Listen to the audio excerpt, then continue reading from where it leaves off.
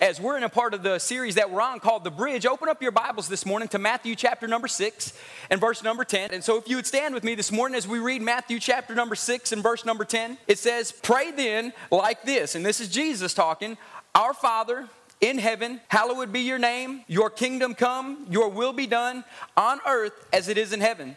Give us this day our daily bread, and forgive us our debts as we also have forgiven our debtors. Lead us not into temptation, but deliver us from evil. For yours is the kingdom and the power and the glory forever and ever. Amen." And in our key theme verse of scripture is this. It's verse number 10, and it says, "Your kingdom come, your will be done on earth as it is in heaven." That means literally this, guys. God wants his kingdom, the kingdom of heaven, to begin to manifest right here on this earth. Where you're at, he wants it to manifest in your homes, with your families, with your relationships, with your marriages, with your kids, with your finances, with even your recreational activity, even your money. God wants his kingdom to have an effect on it. The problem is many people in this world and in this earth, and especially in the church, have this messed up concept of God's kingdom is way up there and I am way down here. How can God's kingdom ever get to where I'm at? Well, here's how it does, and this is what we talked about last week. This is a brief recap.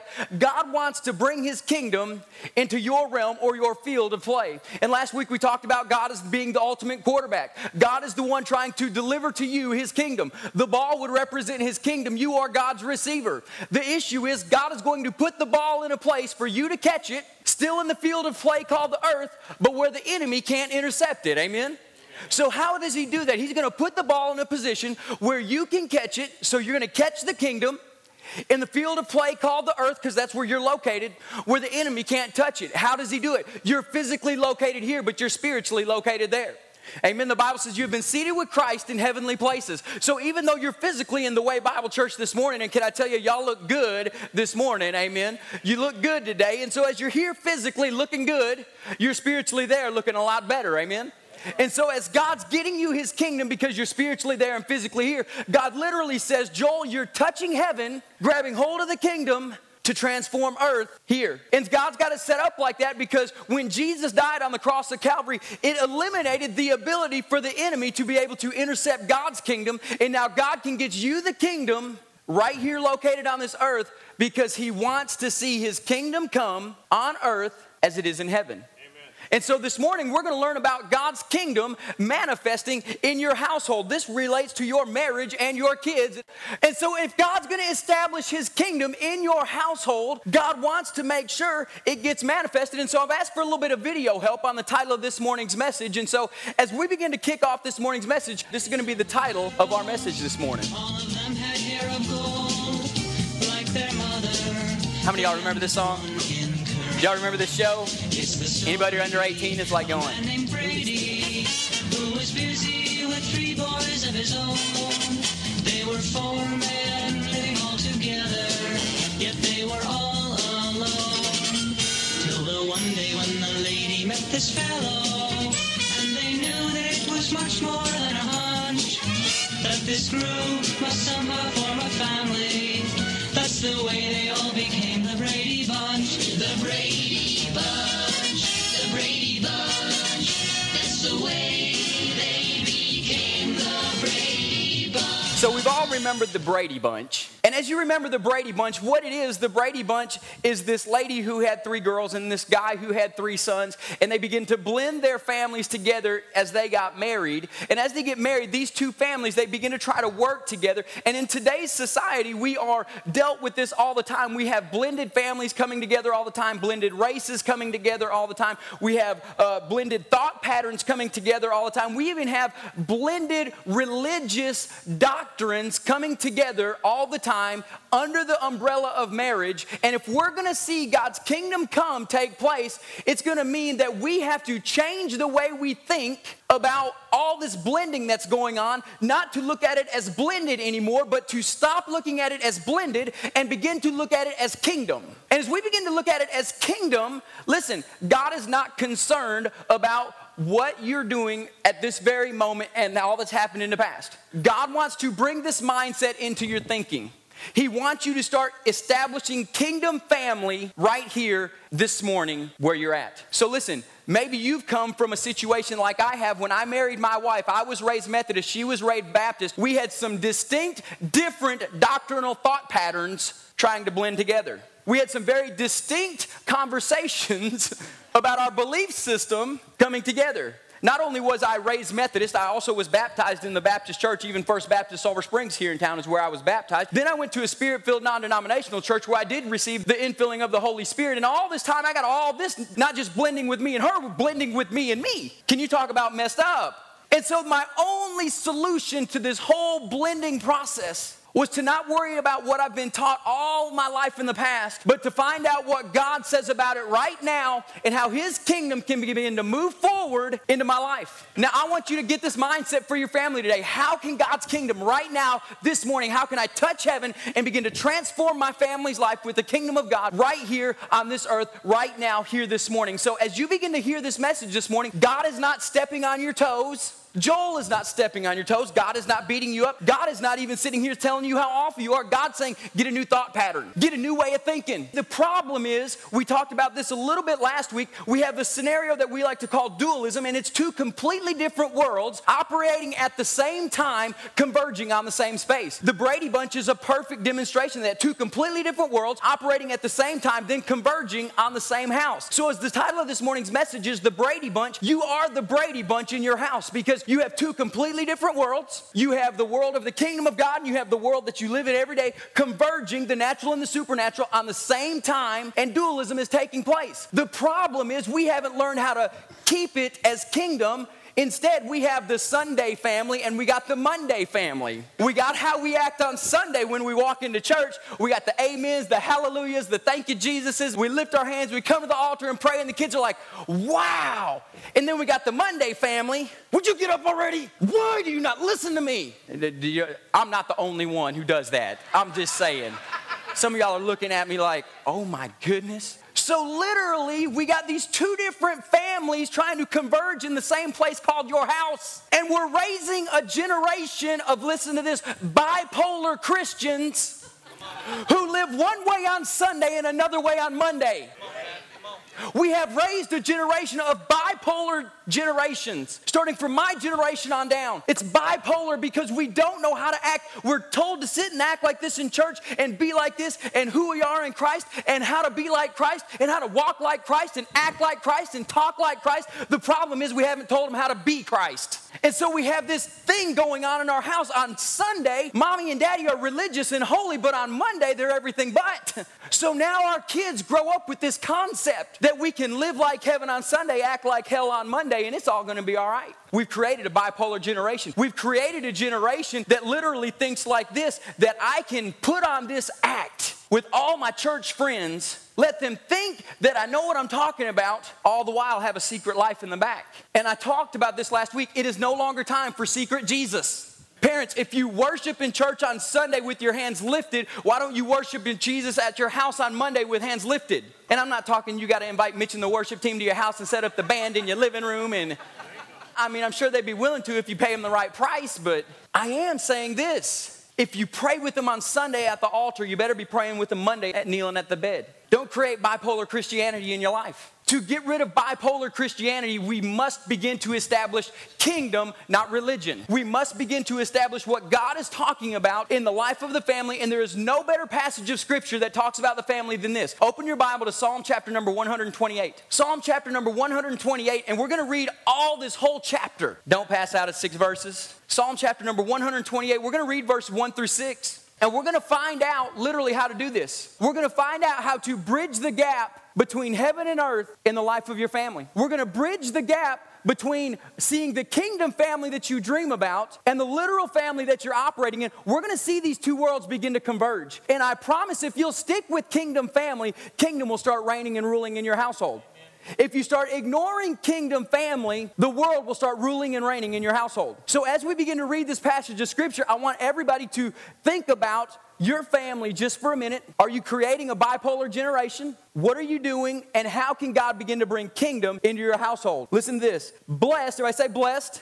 Now that's talking about you. We just got done with a whole series called Blessed Generation. Blessed is everyone who fears the Lord, who walks in his ways. You shall eat the fruit of your labor of your hands, and you shall be blessed, and it shall be well with you. Your wife will be like a fruitful vine within your house. Your children will be like olive shoots around your table. Behold, thus shall the man be blessed who fears the Lord. The Lord bless you from Zion, and may you see the prosperity of Jerusalem all the days of your life. And may you see your children's children. Peace be upon Israel. Now this psalm addresses 4 areas of your life. It addresses your personal life. It addresses your family life. It addresses your church life. And it addresses your community life. And so many throughout the sermons you'll hear over the next 5 weeks on this Bridge series, the Kingdom series, we're going to be dealing with a lot of these passages of Scripture. The Bible starts out, blessed is everyone who fears the Lord. Tony Evans has the best definition of what fear the Lord means. Fear the Lord means this: take God seriously. Blessed is everyone, doesn't say man, it says everyone who takes God seriously. If you're going to establish kingdom family, you better start taking the kingdom and God seriously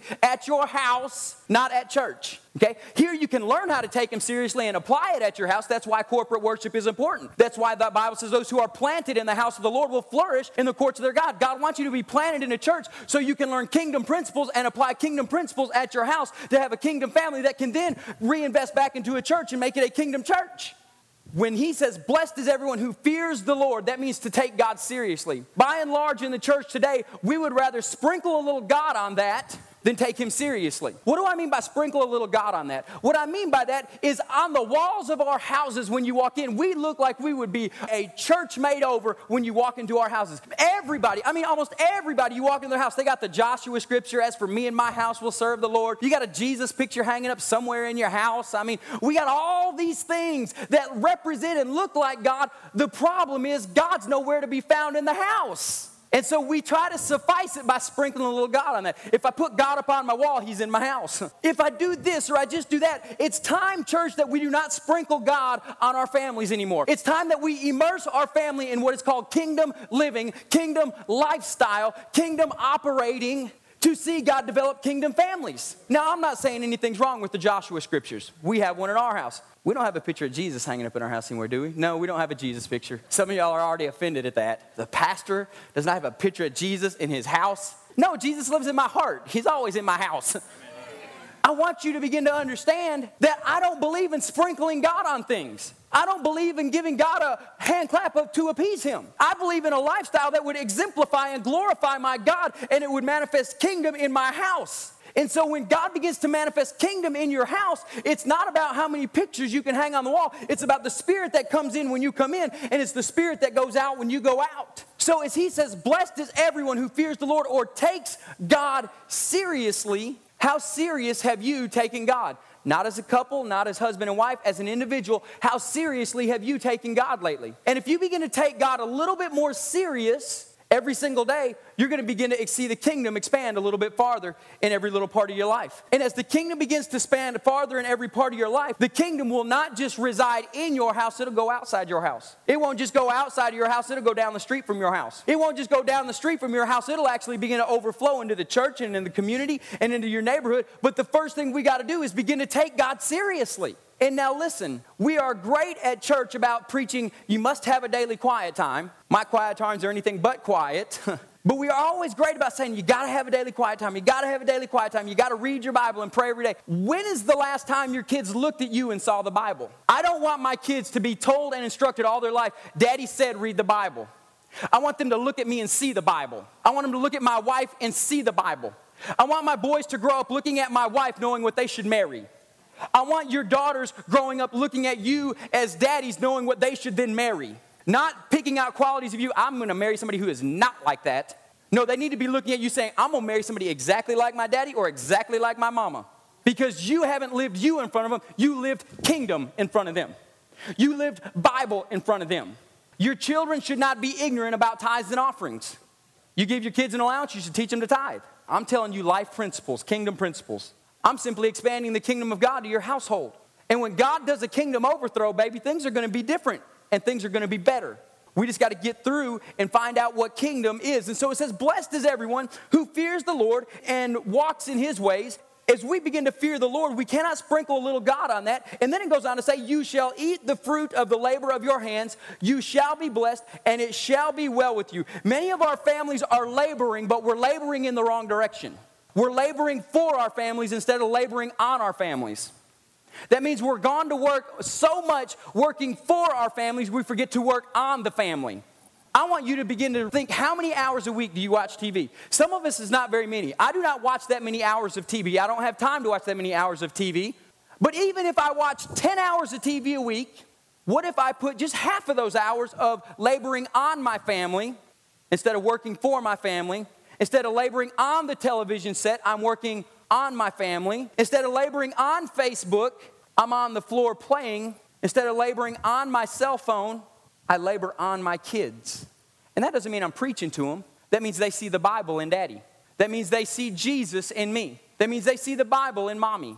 That means they see Jesus in her. It's time that we begin to labor on the family. The verse of Scripture goes on to say this: your wife will be like a fruitful vine within your house. The Word of God says, husbands, your wife in Proverbs 18:22 is the favor of the Lord in your life. See, the problem is many husbands get mad at their wife. Instead of turning and looking at her as favor from God, they ask for a new flavor from God. Now, come on. I don't like her. She's changed. We've been married 10 years. She's different. Of course she's grown up. Doesn't mean she hadn't. Ladies, come on. Help me out if it's get mugged. And that wasn't in my notes. Sorry. So wives, the Bible says this: your husband is the glory of God in your life. Amen. Now wives, look at your husband and say, "Woo, glory." Now come on. Now some of y'all husbands are turning red. Y'all are sitting here getting red-faced because, oh my gosh, my wife hadn't talked to me like that. See the problem we have in the house? We don't give godly compliments and tell our wife who God said she is in my life. You know, the more I tell my wife who God said she is, it doesn't help her, it helps me. It keeps me in line. Joel, you better remember she's the favor of God in your life. Remember this: husbands, if you have an issue with your wife, God won't answer your prayers. Go read 2 Peter. So I'm just going down the line of a kingdom family here. And listen, I could spend 8 weeks just on these verses of kingdom family, okay? I'm doing it in 1 week because y'all wouldn't be back next week. So now that she's your favor and he is your glory, you ought to walk out of here with a little bit different perspective of your family. Maybe you'll begin to respect one another a little bit more, not because of who he or she is, but because who or he or she God said she is. And so when we walk out of here, I pray that you see the glory on your husbands, wives. I pray that you see the favor of God on your lives, husbands, because you know that the Bible says that he who finds a wife finds a good thing and obtains favor from God. And wives, you know, according to 1 Corinthians, the Bible says that the man in your life is the glory of God in your life. And so if you're not seeing the glory on him, maybe you should start waking up in the morning and say, woo, glory. What if that's the first thing you heard in the morning? I want to establish kingdom families. Why? Why do I want to do this? This is the reason I want to do it, because our 5-year mission at the church has started 2 years ago. It'll go into its 3rd year this coming January. We always get families in the church that many times are in crisis state of living. That means they're about to give it up. Their marriage is going down the tubes because of finances, because of kids, because of all the blending that's going on, and because of all the relationship struggles. They're about to throw in the towel, and they say, we got to find a last-ditch effort, and we seem to be the last-ditch effort, and I'm great that you didn't give up before you came here, amen. Our goal as a church is to find crisis families and bring them to a place of stability. Get them to be stable so long that stable becomes normal. Because a lot of people, when you operate in crisis so long, you get so used to operating in crisis, when you flip over to normal, you think normal is wrong. And so you flip back to crisis because that's all you know. Why am I about building kingdom families? Because we live in a world full of crisis. We live in a world that every single day divorce is the option. Splitting up is the norm. Leaving the spouse is just the thing that we know to do now. Listen, we have even in the United States changed the definition of family, but the kingdom hasn't. So it's time we start establishing kingdom families in the household, amen? And so as we begin to look at the favor and the glory of God that operate together as we walk out of a building, your kids, the Bible says, goes on to say, they will be olive shoots around your table. They will be olive shoots. Now, he calls them olive shoots for this reason. Because an olive tree, when it's planted, takes 15 to 18 years to reach maturity. Maturity takes place when they can start reproducing. Now listen, these olive trees planted and nurtured properly will live for over 2,000 years and continue to produce fruit. That means the same trees that Jesus saw are still alive. And they'll produce. And they can survive the harshest of every single type of circumstance. They can survive the harshest winters, the harshest summers, the deepest droughts. Why? Because their roots go so deep. Amen. So parents, you got 15 years to raise your kids. Actually, it's more about 12. By the time they're 12, they've established thought patterns of what they think is right and wrong. They already know about sex. They already know and have been introduced to drugs and internet problems and all these issues. They already know. We deal with it day in and day out with our youth that are 11, 12, and 13. So you got 15 years to make sure your kids get some deep roots. So the Bible says, parents, your kids are going to be olive shoots around your table. That means you have the ability to make sure they get deeply rooted, deeply planted into some kingdom things, showing the glory and the favor of God in their life as they look at mom and dad and see the Bible. And it says that they will be olive shoots around your table. That means you got to get around the table. It doesn't have to be the physical dinner table. I like it to be the dinner table. But you have to have a time where family gets together, where mom and dad, you impart into your kids. What does impart mean? Impart means you simply tell your kids what God is telling you about them and what God is telling them about them. What does that mean? It means, mom and dad, you got to hear from God on the sake of your kids. It means when you notice your kids taking on a tendency that you don't like, you begin to talk scripture to them. I'm finding tendencies in my sons that I am walking with God on, and they're fixing to get deeply planted in the Word of God so the tendencies don't overtake their life. For some reason, my kids have picked up the term, I'm scared. Well, that's not a big deal, Pastor. It is when you know the Bible says God didn't give us a spirit of fear, but a power and love and of a sound mind. Well, they're kids. Well, they're my kingdom kids. And if they're my kingdom kids, that means my kingdom must be getting to be established in their life. And if fear is not of God's kingdom, then fear shouldn't be in my kingdom. And if my kids are scared about something, I got to do some housework. It's not getting mad at my kids. It's getting mad at me and finding, God, how did I let some spirit of fear get in my house? Because I don't want my kids having a fear mentality when they grow up. And so I speak the word of God over them every night. And now I've even begun to pray that, God, you give them wisdom beyond their years and knowledge and understanding of how to use it. Because I want my kids to be kingdom kids. I want them firmly established, deeply rooted. So 2,000 years from now, I know they won't be here, but there will be a legacy that started with my great-grandparents and went from my parents down to us and down to my kids, down to my grandkids, to my great-grandkids, to the third and fourth generation, and we see a legacy. In this, the next verse number 4, it continues to reiterate why God wants this in the family, because it says, behold, thus shall the man be blessed who fears the Lord. The reason God wants all this is because when you're in his kingdom, the blessing happens. And when the blessing happens, his kingdom expands. And when his kingdom expands, well, that's why we're here. It's for the expansion of the kingdom. It's in verse number 5. It talks about your church life. The Bible says God will bless you from Zion. I hit on this a couple weeks ago. Zion in the Old Testament references the local church in the New Testament. And if this is the local church in the New Testament, Zion, God's going to bless you. That means when you bring your kids to the church house, God's going to continue to bless your family.